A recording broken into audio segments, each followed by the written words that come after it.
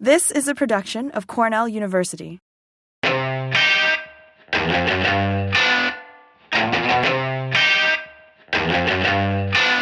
Welcome to the Cornell Turfgrass Clippings Podcast, brought to you in partnership with the New York State Turfgrass Association, found on the web at www.nista.org. I'm Cornell Turfgrass team member Frank Rossi. I'm here to answer some of your questions today. Joining me is Extension Specialist Carl Scamenti. Carl, what's our topic for today? All right, so we have some questions about predictive models for use in IPM and for plant growth regulators in the springtime. First one is, should I rely exclusively on models for predicting application timing?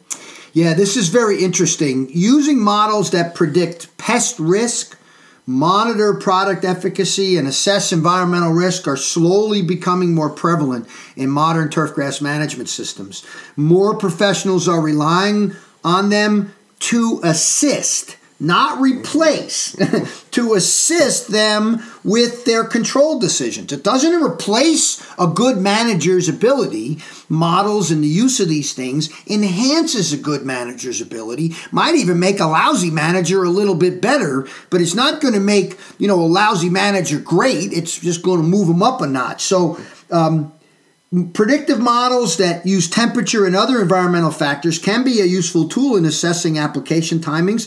However, under current fluctuating conditions from warm to cool, dry to wet, frost to freeze, take additional steps to investigate timing. And models work, sort of in a very controlled way. When we have these variable spring conditions, you've got to pay a little bit more attention. Using plants as indicators, what we call phenological indicators, monitoring soil temperatures, and of course the eye test. How is your turf performing? What immediate stress lies ahead? For example, if a model's indicating a PGR application in the spring is ideal and the weather is calling for cold temperatures and wet conditions, it might be best to wait until conditions return to allow for some active growth. In general, this assumes air and soil temperatures in the upper 40s and 50s. So use the models, but don't forget the eye test. All right, so another question that came up from a turf manager who asked, the base 50-degree growing degree days are piling up now. I see dandelions in various stages of bloom. Is it time for my spring broadleaf three-way herbicide? The first answer to a spring perennial broadleaf herbicide application question is that it's always better to apply these materials to perennial broadleaf weeds in the late summer, early fall.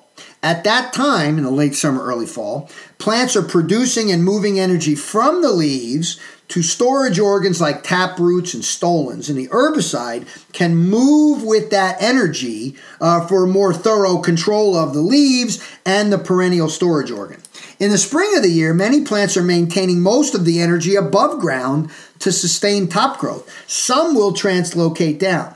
Now, our forecast website that now has been in existence for almost a decade identifies ideal times for applying any herbicide product containing 2,4-D in either an ester or an amine formulation. And this is based on research conducted in the Midwest many years ago, trying to get better spring dandelion control. And in general, ester formulations are designed to penetrate the cuticle more effectively, are often effective earlier than the amine forms, and they volatilize, or they go from a liquid to a gas stage when applied at air temperatures above 80 degrees. That vapor drift can also injure adjacent ornamentals, so you want to be very careful about that. Amines, which many homeowner formulations are, more soluble and effective later than the esters and are quote-unquote safer to apply with lower risk of vapor drift that, as I indicated earlier, might injure adjacent ornamentals. So keep an eye on the models, keep an eye on your weeds, but remember, when it comes to broadleaf weed control, late summer, fall is always a better time to implement. So for those looking for the forecast website, we'll include that link down below on our website. Thank you again for joining us for the Cornell Turfgrass Clippings Podcast, brought to you in partnership with the New York State Turfgrass Association. With Dr. Frank Rossi, I'm Carl Scamenti. This has been a production of Cornell University, on the web at cornell.edu.